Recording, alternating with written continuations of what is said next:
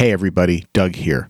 Before we get started with the show, I want to tell you about a new book that Peter and I have published called From the Earth to the Moon, the mini-series companion.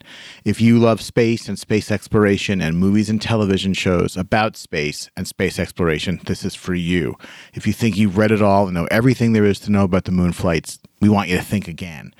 In 1998, the landmark TV series From the Earth to the Moon aired on HBO in 12 episodes. It told the daring story of NASA's Project Apollo to put humans on the moon. Our book provides a comprehensive and detailed analysis of each episode of the miniseries and covers Apollo from start to finish and then some. It's more than a simple episode guide. Our companion reevaluates the entire Apollo program, both within and outside the context of the HBO series. We review the choices that the filmmakers made regarding the actors, special effects, and historical accuracy in every episode. We show what they got right, what they got wrong, and what they didn't tell you about each of the historic moon flights. We cover all manned Apollo missions, the creation of the lunar module, the Apollo 1 fire and its aftermath, the personal and professional highs and lows of the astronauts, and lots of key NASA personnel. As an added bonus, the book includes an in-depth interview that I did with Andrew Chaikin, author of A Man on the Moon, the book that was the basis for the entire miniseries. It also includes 35 great images, many of which I can guarantee you've never seen before. You can buy the book on Amazon, BarnesandNoble.com, or any of the book reader platforms. Again, we hope you check it out, and on to the show. Thanks.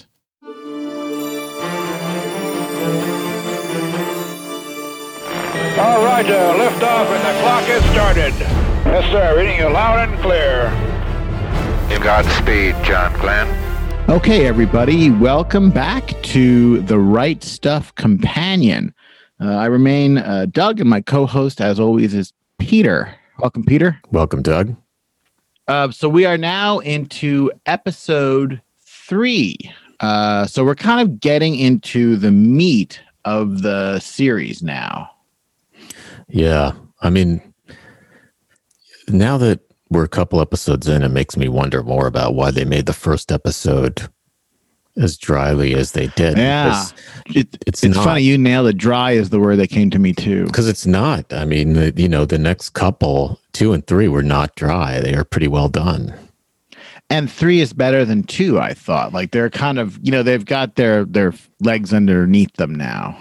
Yeah, I mean, it was solid, and they're looking into, and the thing about this episode that's interesting is that it's kind of the first time they've more explored the right stuff, so to speak, as we've spoken about, quote unquote, the right stuff, as in, what did Tom Wolfe call it? Flying, fucking, he had that thing he used over and over in the book. It was like a string of words, let's describe most of what their activities in life were. Right. Drinking. Yeah, it was like all F's or something, wasn't it? Yeah, I have to look it up. Yeah.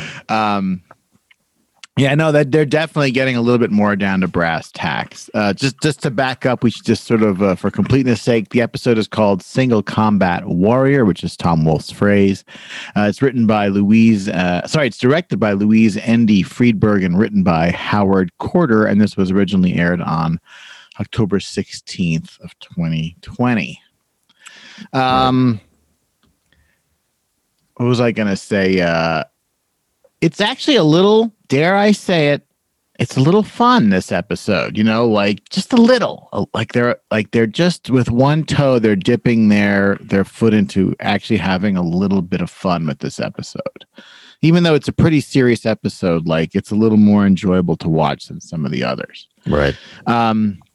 So we start off in Mercury Control, which is a pretty good reconstruction of the Mercury Control set. We've seen a Mercury Control set in From the Earth to the Moon that looked very similar, but was lit very differently. And From the Earth to the Moon, the Mercury Control set, and also in the Right Stuff film, it's lit very darkly, whereas here it's lit in a much more flat, bright, fluorescent lighting kind of way, which is actually, if you look at it in photos, how it really looked. Yes. In the movies and on TV, everything's always dark. Right. Everywhere. Well, it looks better, Yeah. It looks better if you're illuminated by the screen on the monitor in front of you. Right. And there's a technical issue with the launch, and the RSO, the so-called Range Safety Officer, whose job is literally to blow up the rocket. If there's trouble and there's danger that the rocket could come down on a populated area, debates destroying the rocket and killing its astronaut occupant. And he gets ripped a new one by Chris Kraft for hesitating, and they have a big public fight about it, where the controller says to him, "Don't second guess me." Yeah. And it's a tense scene because you kind of get to see a very unvarnished portrayal of Chris Kraft, right? It's unclear if Kraft is right or wrong in the way that he handles the situation. Well, Kraft is clearly worked up in this episode, and basically most of the episode is him kind of stomping around, issuing orders, and being extremely stressed out. And part of that, you kind of get it. You get the fact that he's under a lot of pressure because they're basically gearing up to launch an astronaut, and they're testing, and the eyes of the country are on them, and he feels the pressure. Yeah, no doubt he feels the pressure. And you could tell everybody's tense. I mean, Kraft gets pissed if people aren't tense enough, but he kind of goes after the controller for being a little indecisive. Like he says his words are, want to go, no go. Like, just tell me yes or no, and then that will just act on it. Yeah. It's interesting. And then, of course, we find out that the whole thing is a simulation. Right. We then shift gears. So at least now they've let us know, right, for example, that MA1 is coming up, right? The first flight of a Mercury capsule on an Atlas booster, so-called MA1, as opposed to MR, which would be Mercury Redstone.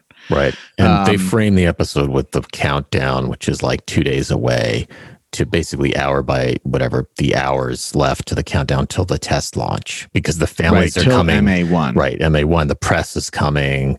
Their wives are coming. Right. Right.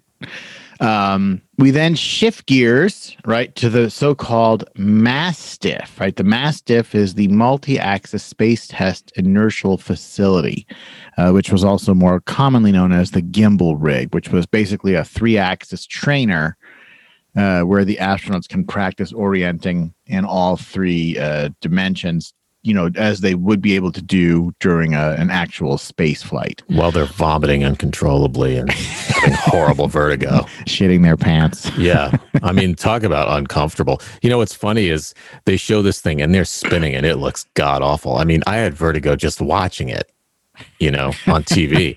and it's funny because they're like, yeah, this is nothing. Well, that's their attitude. Astronauts. Right, that's their attitude. They're fighter jocks. However, when Gordo Cooper says that, he kind of means it in the sense that it's not really dangerous. Well, they can't get hurt. It's way safer than flying, an F-104. That's for sure. Right. So he kind of says that it's not really that big a deal, except for Shepard. It is a big deal to Shepard. Right, and we begin with Shepard. We very quickly, before we get back to the MASTIF, we see Shepard talking to Wainwright from Life, and he is unbelievably cocky and overconfident. Like, he's not just confident; he's overconfident. Right. He's basically swinging his dick all around. Right. He says during the interview with Wainwright. Whatever 30% or 23% of test pilots die, and you're looking at these are the guys who survived, who are here, so they're the best. Not, of course, ignoring luck and bad luck as a factor right. entirely, which they in their hearts know there's a huge factor. They tell themselves it's not, and that's part of the right stuff, right? So that's why this episode kind of addresses what quote unquote the right stuff is. Part of the right stuff is being able to delude yourself constantly that there's no randomness in the selection in death, but when flying or testing, right? And these guys, he demonstrates that ability when that Life interview. He demonstrates that he can tamp down fear of the randomness of disappearing in a few seconds when you angle in and poof, gone. And that's what one of the things that Tom Wolfe talks about is one of their ways they survive. Right. These are the ones who have survived. And again, they don't all survive, right? They don't all survive down the road, as will become apparent, as we tell this story. We then see Shepard in the Mastiff trainer, and he has a really bad time. He sucks. He can't control it. He can't right himself. Yeah. He's hearing a ringing in his left ear. Well, he doesn't abort on his own. They're yelling at him to abort. Like, they can see he is in trouble. And this is our introduction to Shepard's Meniere's disease, right? Right. So there's been much written over the years and portrayals in media about the fact that Al Shepard did develop Meniere's disease. So this is we should just explain what that is. It's basically. Yeah. Do you want to explain that? And I can talk a little bit about Shepard. You think I remember? But basically, it's a so in the inner ear, right? There's the semicircular canals that basically are what hair cells, what enable you to have orientation in space and balance. And when there's various ways there's three of them, right? They're oriented in the three axes of space, right? And they detect basically sloshing, and that's the way that you can kind of tell what orientation you're in, right? And if one of the ways that you can have various abnormalities, right? But one of them is common is Meniere's disease, where you basically get vertigo or dizziness, and you get ringing in an ear when there's a disorder of the semicircular canals. Yeah, I think that's pretty well said. That's pretty good. I don't know if they know what it's from. I don't think that there's a clear cause, although there's been a lot written about Meniere's disease in pilots, because pilots may be predisposed to it from all the maneuvers that they do. So anyway, but now we have much better treatments for Meniere's disease. But in 1959, not only did we not have much to do for it, but for a pilot, it was a career ender. Right. If you had Meniere's disease and they thought you were going to get vertigo, right, and lose your, fall over or get turned around, right, they couldn't have you fly. Right. So, it's not just that he's nauseous and he hears ringing in his ears. He knows that his entire existence, right, in this program as a pilot, as a military aviator, and an astronaut too, in jeopardy now. So he's powerfully motivated not to tell anybody. And throughout the episode, he's always sort of testing himself. You can see him like snapping, his fingers next to his ear to try to test, because his hearing is out. He hears ringing and hearing loss, and he has vertigo, and he knows, that it's a big problem. They make it, again, I think there's a fair bit of fictionalization in this episode. And for example, they make it look like this is his initial experience with his Meniere's disease, and like it happens to him in the Mastiff trainer. Although I am pretty sure, and I have read in a variety of contexts, that his first actual attack happened on a golf course. He was out with his dad, and he had a difficult time standing up, and he was nauseous on the golf course. And he was with his father and somebody else, and he basically said to them, "You can't tell anyone." So I think that he probably knew very, very early in the game with NASA that he had this, and he was hiding it all along. They make it sound like this is his discovery, but I don't actually think that that's true. Right. So, and again, but you could understand why he hid it, right? He only stands to lose if he is discovered. You could imagine he'd rather die in a crash and not have the secret come out. Yeah, he loses everything. Right. And then sort of after being so cocksure and arrogant with the life reporter Wainwright, right, his time is written on the board. He's dead last. They didn't even write a time actually next to him, because they have this competition among the Mercury 7 to see who can stabilize and reorient the spacecraft trainer fastest, and Cooper is first. Right. And Shepard, like he's listed on the board, but he doesn't even get a time. Like he's so far down the bottom, it doesn't even matter. And he's laying there like with a vestibular attack, like he's laying there just miserable. He looks green and sweaty. He's basically laying on a cot. And it's the first time we see Al Shepard kind of humbled a little bit. Right. And he's not going to take that well. No. Well, again, like as they say in psychiatry, it is ego dystonic, right? It's 180 degrees from how he views himself, right? It does not go with his self-image in the slightest. Right. And then we see, in stark contrast, we see Glenn with a life reporter, right? And he is just the opposite of Al Shepard in every way. He talks about service and country and duty and honor. And he breaks out his trumpet for Wainwright, and Wainwright is savvy enough to kind of say to him, like, you practiced this before you spoke to me. Like, come on, you don't really talk like this. And it's a good little bit where Glenn, it shows you how Glenn is trying so hard, and it maybe works in print. It doesn't work so well in real life. Yeah. On the other hand, though, he basically dictates the article to the guy. The guy just has to take notes. Like, Glenn is just speaking the article. If you're that journalist, Glenn is like a dream come true. I mean, there's no work. He talks to Gus Grissom, and Grissom grunts at him a couple times and tells him a dirty joke. And then he's got to come out of that. And it's probably not even a good joke. And it's probably more fun to hang out with Grissom, though. I don't know. Grissom's a little rough. So by all accounts. That's the thing also about these guys in general. Like, they really show it in this episode. Like, they're kind of on the juvenile side. Like, I don't mean to belittle them, but they just want to like splash in the pool with chicks and compete with each other and win. That's it.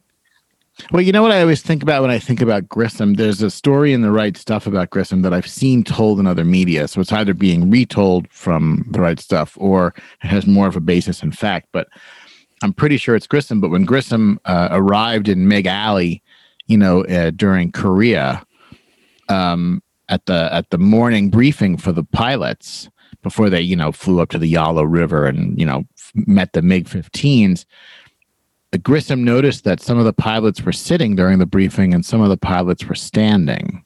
And he said, like, what does that mean?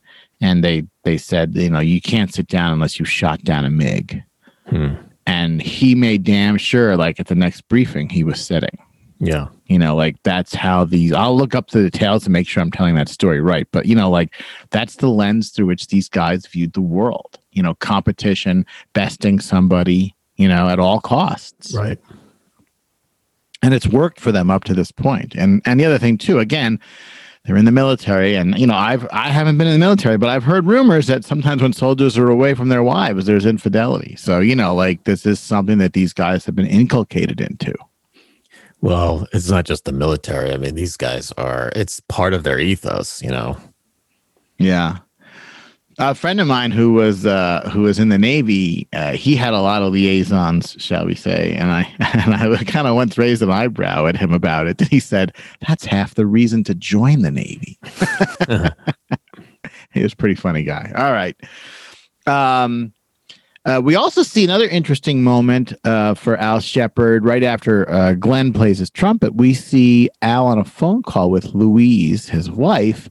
And he flat out tells her it's not going well.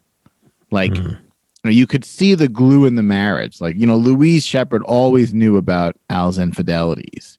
Like, she knew before and especially after The Right Stuff, where they were, laid bare in writing.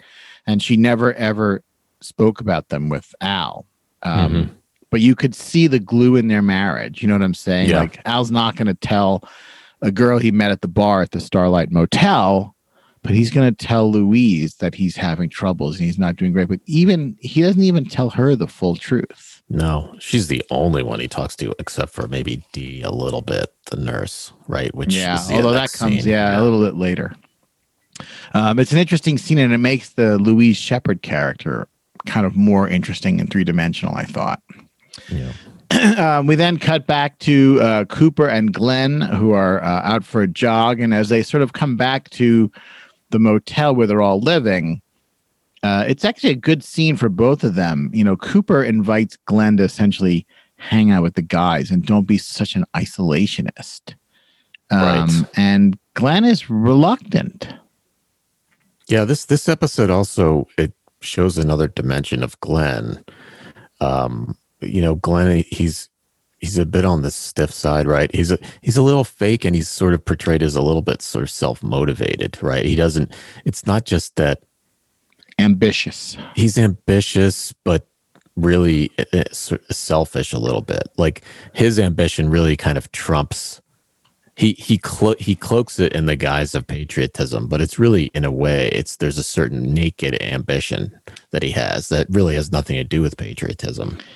Well, and it turns people off. Yeah. You know, like if you get like exposed to that Glenn glare for 2 minutes, it's inspiring. If you get exposed to it all day, it's not. Well, because it comes through that he's self-motivated. Right, and he's trying to sort of best the other astronauts by being a suck-up and a kiss-ass. Right. Right, he's not playing by the same rules they are. No, he's not, and the other astronauts kind of resent him for it, right? They can see what he's doing, and they're just kind of like, they kind of shrug and roll their eyes and snicker at him behind his back. I'm not sure how much of them snickering is jealousy because he's so smooth, and how much is that they detect that he's full of crap, you know, or both. I think it is both. You know, in the way that, for example, Cooper and Grissom are just openly competitive with each other. You know, like here, for example, Cooper and Grissom are portrayed as more adversaries, like they don't get along so well. Whereas in the Right Stuff film, they're portrayed more as buddies meeting out at Edwards Air Force Base, although that actually was essentially fiction in the Right Stuff film. But here they're portrayed really as antagonists, and it really comes to a head later in this episode. Yeah. Annie Glenn tells John in a phone call that she's nervous about her upcoming photo shoot, and you could see, you know, she's uncomfortable in front of the press because of her stutter. Although I guess for the photo shoot, or at least that won't come out. And the men in a foreshadowing scene, there's actually a nice scene where they trial their personalized seats. Right, they have these seats for them molded so that they'll fit perfectly in their Mercury spacecraft. They'll use these molds to make fiberglass seats that they'll actually sit in. But there's a bit where they say, when do we see the spacecraft, or, what are the controls going to look like? And the engineers are kind of like, like they kind of like, yeah, well, we'll have something for you soon, because what they know is right. So what they know is the astronaut's going to have pretty limited control, and these guys aren't going to like that. Spam in a can. Right, yeah, they're much more a passenger than a pilot, or at least much more a passenger than they'd like to be. And it's a good little bit because it sort of foreshadows some troubles to come. And then they're, as they're sort of contemplating what it means to lay on your back, right, with your legs up in front of you, Glenn walks out and he practices in his car. Like he lays down on the passenger seat of his car, and he's being all serious, and he's doing what they call chair flying. So pilots are taught to do what's called chair flying. Like you just sit in a chair and you close your eyes and you practice the procedures and you say what you're going to say when you're in a real plane. So he's chair flying the Mercury capsule in his car, and he's all serious, like he's really trying. And Wally Schirra sticks a stuffed alligator in his face. Right. Right. They all make fun of him. Right. And then Cooper again says, like, why don't you come out with us? You got to come out with us. And Cooper is clearly trying to be good, quote unquote. He's trying to help John. He's trying to help John, and he's trying to keep him. He's trying not to participate with the other guys to the extent of the whoring that they're doing. Like Cooper's kind of in the middle. You got Glenn's sitting there with his Bible on one end, right? Right, and Shepard's on the other with two girls in the Corvette. Right. And the other guys are pretty close to Shepard. And then you got Cooper. Cooper's in the middle. Well, Cooper's stuck because he wants to be with the other guys, but he knows his marriage is hanging by a thread.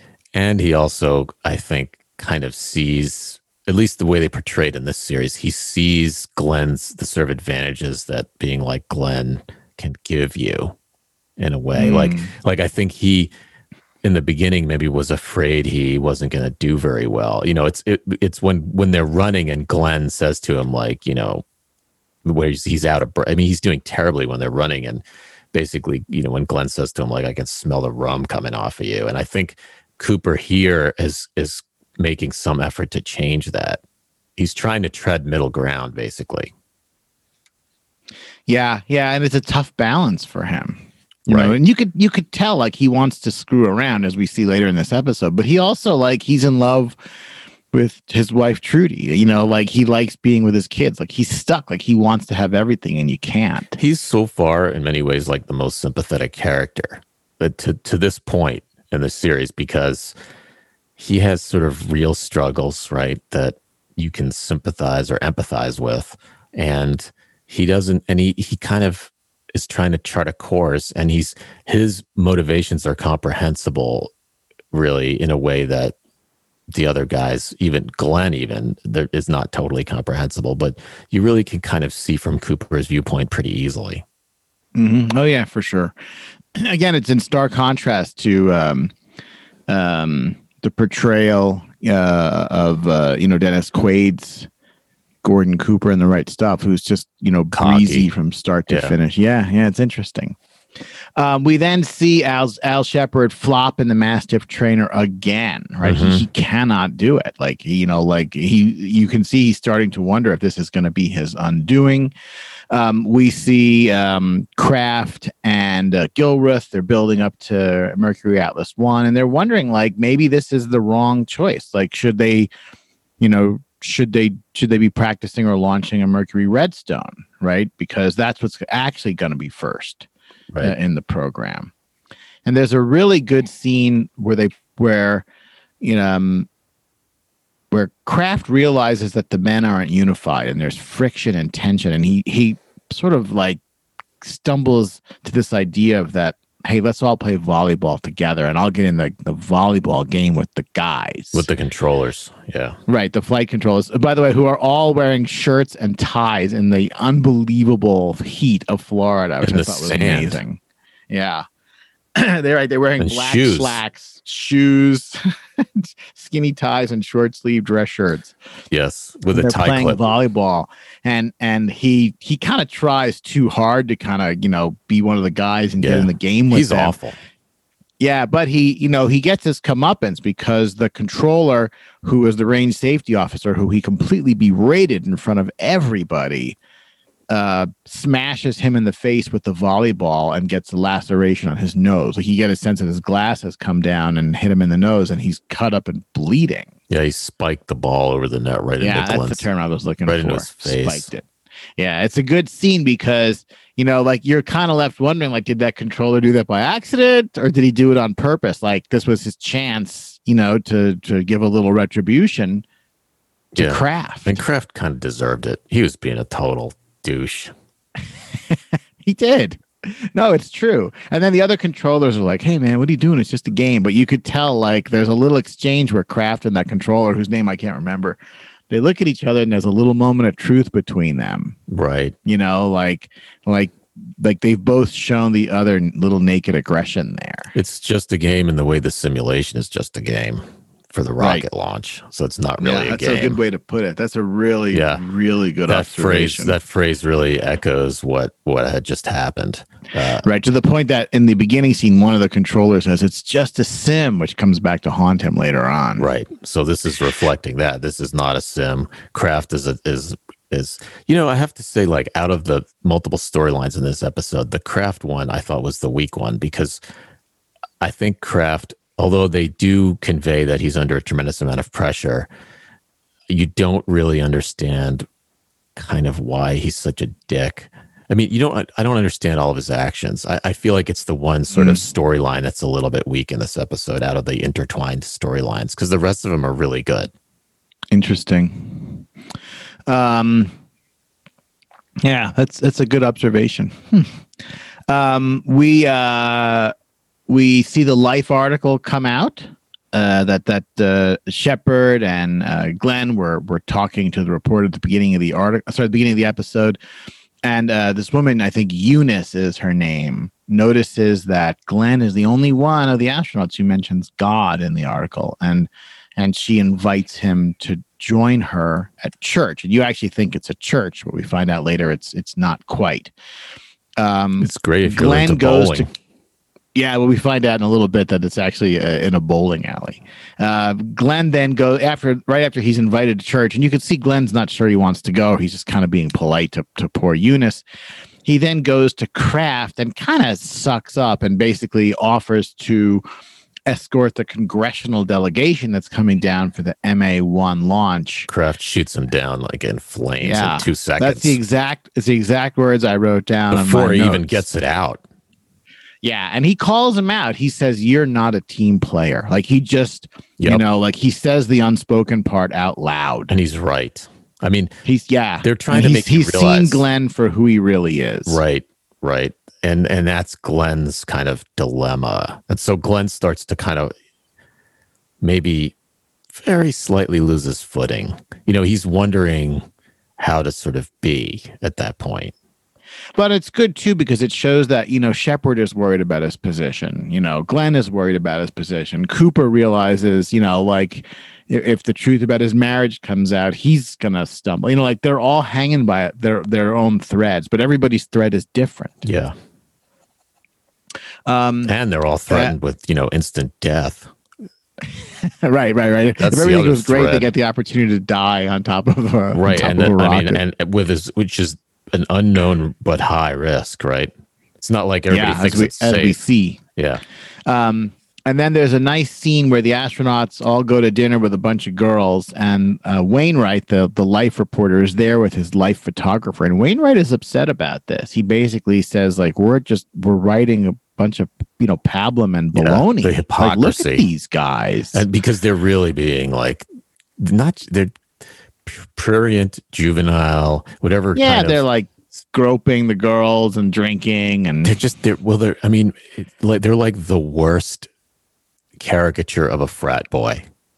That's what they're of like. themselves. Right. They're just the worst caricature It's the worst version of themselves. But the photographer kind of puts it back on Wainwright. Who cares? He's like, this is a good story. America loves it. We're selling magazines. Like, shut up. Like, that's kind of the photographer's attitude. Yeah. And then, we cut to Glenn, who is alone in his room. Yeah. And, you could tell like he's restless and he's antsy and he knows everybody has gone out and he's, sitting in his room. There's nothing to do but sit on the edge of his bed and stare at the TV, basically. Right. So he takes Eunice up on her invitation and he heads to church. And then, in the way that he's sort of facing his demons, Shepard is also. And Shepard goes to the Mastiff trainer alone at night, throws the circuit breaker on the wall and turns the thing on. And in a completely dangerous move, he gets in the trainer by himself with no supervision to practice. And while all this is happening, like there's sort of multiple plots start spinning up simultaneously. So Glenn's going to church, Shepard's in the Mastiff trainer, and Gordo gets hit on by a beautiful young woman named Patricia, who flat out undresses in front of him at the pool.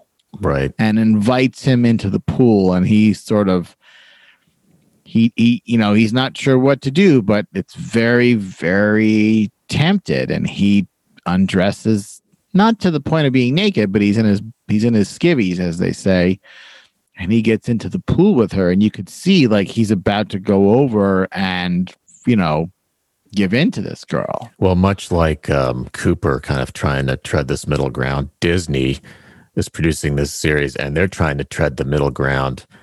By showing sex, by keeping it in, basically showing. They want to keep it titillating enough that people will, are watching, making out, and whatever, but they don't go sort of. They hold it to underwear. That's what I'm. Right. There's not Or even, like when Patricia undresses, you only see it from the waist up and from the back. yeah. They're very cautious. Yeah, it's a little too cautious, I thought. Not that I'm looking. Look, if you want to watch porn, it's everywhere, right? But to my point, that's on Disney Plus. They should call it Disney minus. But but they're clearly making an effort to avoid even the hint of side boob. Yeah. Yeah. Glenn gets to the quote unquote church, which actually turns out to be the sort of raised platform area in a bowling alley.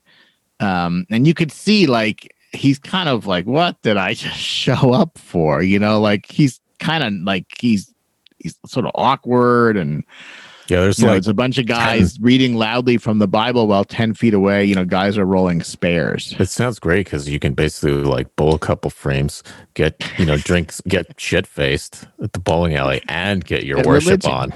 Yeah. And then I'm just sort of rapidly cutting back and forth as the show does. The rest of the astronauts who are not at church or in the Mastiff trainer interrupt Gordo in the pool, right? They all come splashing and diving in, and frat boys. Gordo's moment with Patricia is ruined. Yeah. And then we cut very quickly to this is better paced, like they're interweaving all these plot lines. And a lot happens. Yeah, and Shepard is on the floor, and you don't know, like, was he thrown from the Mastiff trainer? Probably not, but maybe because he's got an injury. He's got a laceration on the side of his head, second laceration of the episode. Or did he sort of fall just trying to climb out of the thing? Yeah. And Dee O'Hara, who's working late, finds him.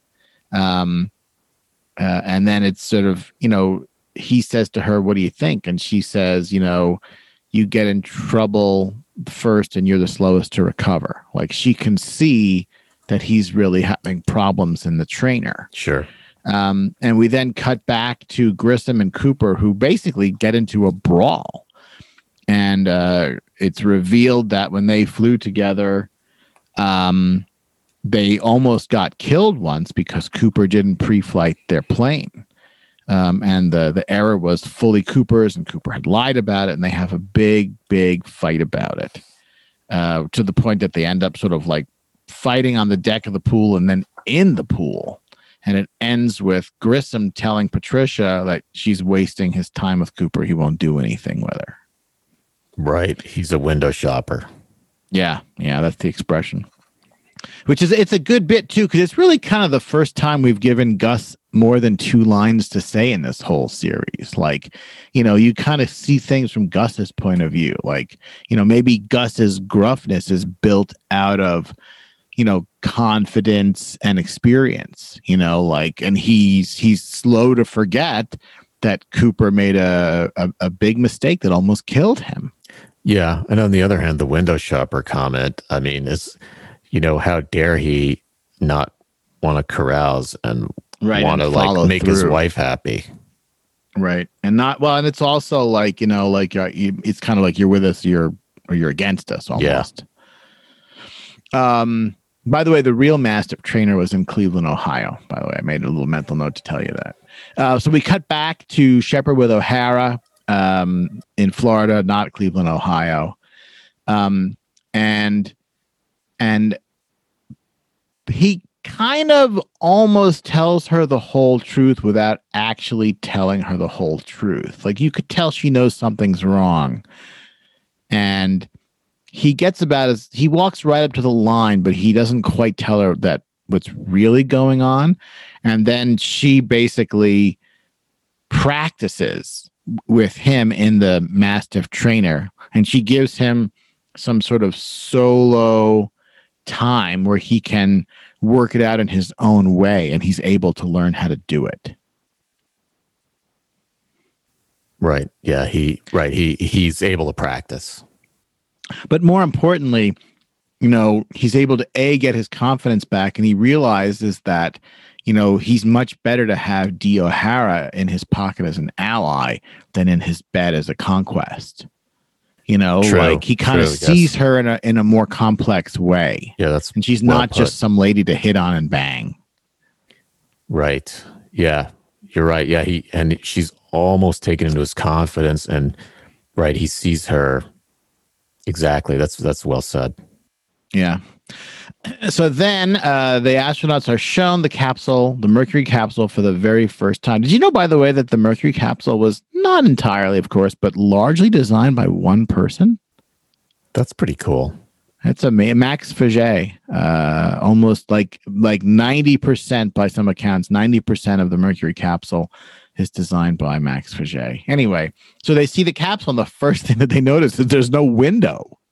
Right. They're like, where's the window? How are we supposed to fly if we can't see? And they're kind of told that there's portholes. Now, there will be a window on later capsules, right? I think Liberty Bell 7 has a window on it. But you know, like this is the fruition of that engineer's comment early on, right? That it's just, you know, their realization of what's going to be expected of them in terms of flying may be a little bit different than what NASA and its engineers have in mind. Right. And they tell him it's controlled from the ground. Yeah, which none of them like at all. In the Right Stuff movie, this scene is done with a lot more confrontation and hostility. And, you know, they show them, you know, getting in the engineer's face. You know, in the show, it's unclear what the ethnicity of the engineers are. In the movie, they're shown to be German, although in real life, they were mostly American. But they get in the German engineers' faces in the movie, and they sort of demand a window and all hatched with explosive bolts and all sorts of concessions. Whereas here, it's a little more understated, but they do acknowledge that there's no window, and the astronauts are not happy about it. So as we build up to the big finale, the wives appear. Finally, the wives appear in Florida. Everybody has to sort of put on a big show, right? The cookies, not entirely, but largely disappear. And when the wives have their photo shoot, Renee Carpenter, who is the acknowledged stunner of the group, shows up in a very, very appealing outfit, and in stark contrast to sort of the frumpy outfits that the other wives are wearing. Right. And she sort of upstages all the other wives at the photo shoot. Well, and I think they were assigned outfits too. That's kind of what Annie says.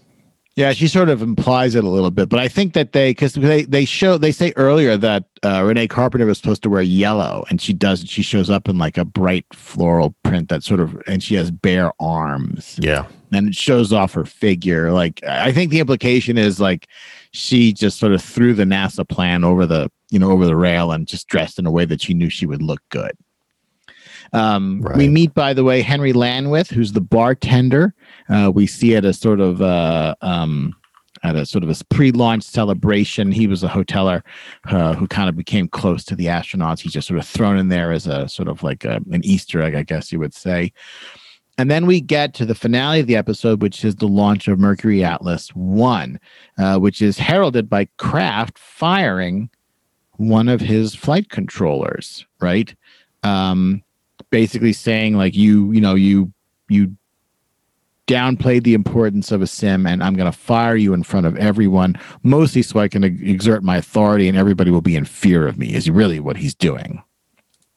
Right. And he, on the spot, promotes Glynn Lunny to take that man's position. Now, in real life, Glynn Lunny was almost never in Mercury control. He was usually way downrange. And Lunny himself said that he spent very little time in Mercury control at this point in his career. But so I think this scene is largely fiction. So if you're feeling bad for that flight controller, to the best of what I was able to discern from looking stuff up, that scene is fiction. By the way, I'm putting the on the show notes on this episode, I'll put the actual photo of the wives with the capsule, the real one. Oh, okay. Yeah.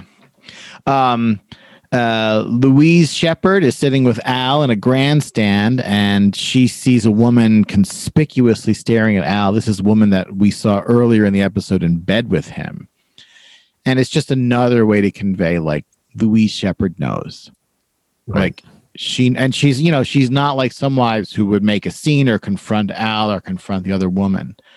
She just swallows it. Like she knows what's going on, and that's just how it is. Right. And then the rocket catastrophically fails, right? The rocket takes off, and there's about 58 seconds of good news, and then the rocket explodes on top of everybody's heads, and they're all sort of standing there or sitting there slack-jawed, realizing that they've signed up to ride this thing, and it's just blown up right in front of everybody. And then the episode ends with Shepard ear ringing, right? So he's everybody's at a low point here, right? Shepard's his ear symptoms, like we thought maybe he's got it under control because we saw him do well in the Mastiff Trainer. His ears are ringing, he's snapping his fingers in their ear, and there is like literally a cloud of smoke and debris on top of their heads. Yeah. And the show ends. Everybody's a little stunned. Yeah, right, and scared because they realize, like, that could have very easily been them on top of that one. Yeah. In real life, Mercury Atlas 1 exploded at 30,000 feet, but there was a lot of debate about whether they should have launched that day because the weather was extremely bad. So actually, when the real Mercury Atlas 1 blew up, they couldn't see it. It was lost above the cloud level. So they didn't know what happened until it was announced that the rocket had exploded. I mean, they'd heard it, but they didn't actually see it. Right. And in real life, the booster and the capsule were recovered from the ocean. Like they went out and they found them, which is pretty interesting. And the rocket actually, in real life, Mercury Atlas 1 failed at what they call max Q, which is sort of maximal dynamic pressure. Like there's this interesting moment, like as the rocket accelerates, the pressure on it gets higher, and the air pressure on it gets harsher. And there's a sort of maximal moment where the acceleration, the air pressure are at their peak, and then above that, the air density falls off and it gets smoother. You can actually, if you listen to space shuttle launches, they always talk about when they're going through max Q. That's why, for example, they throttle down and then they throttle up during space shuttle launches. Hence the famous phrase "Challenger go at throttle up." They had just passed through max Q. Right. But in Mercury Atlas 1, the rocket failed at the point of maximum sort of dynamic stress on it. So, you could see they were still learning about that at the time. A very good episode for this show. I am reassured after the snooze fest that episode 1 was. Yes. Yeah. No, it's a good one. A lot happens. There's character development. It's well done. Yeah, it's really well done. All right. Well, we'll put some show notes up, and we will be back for episode 4.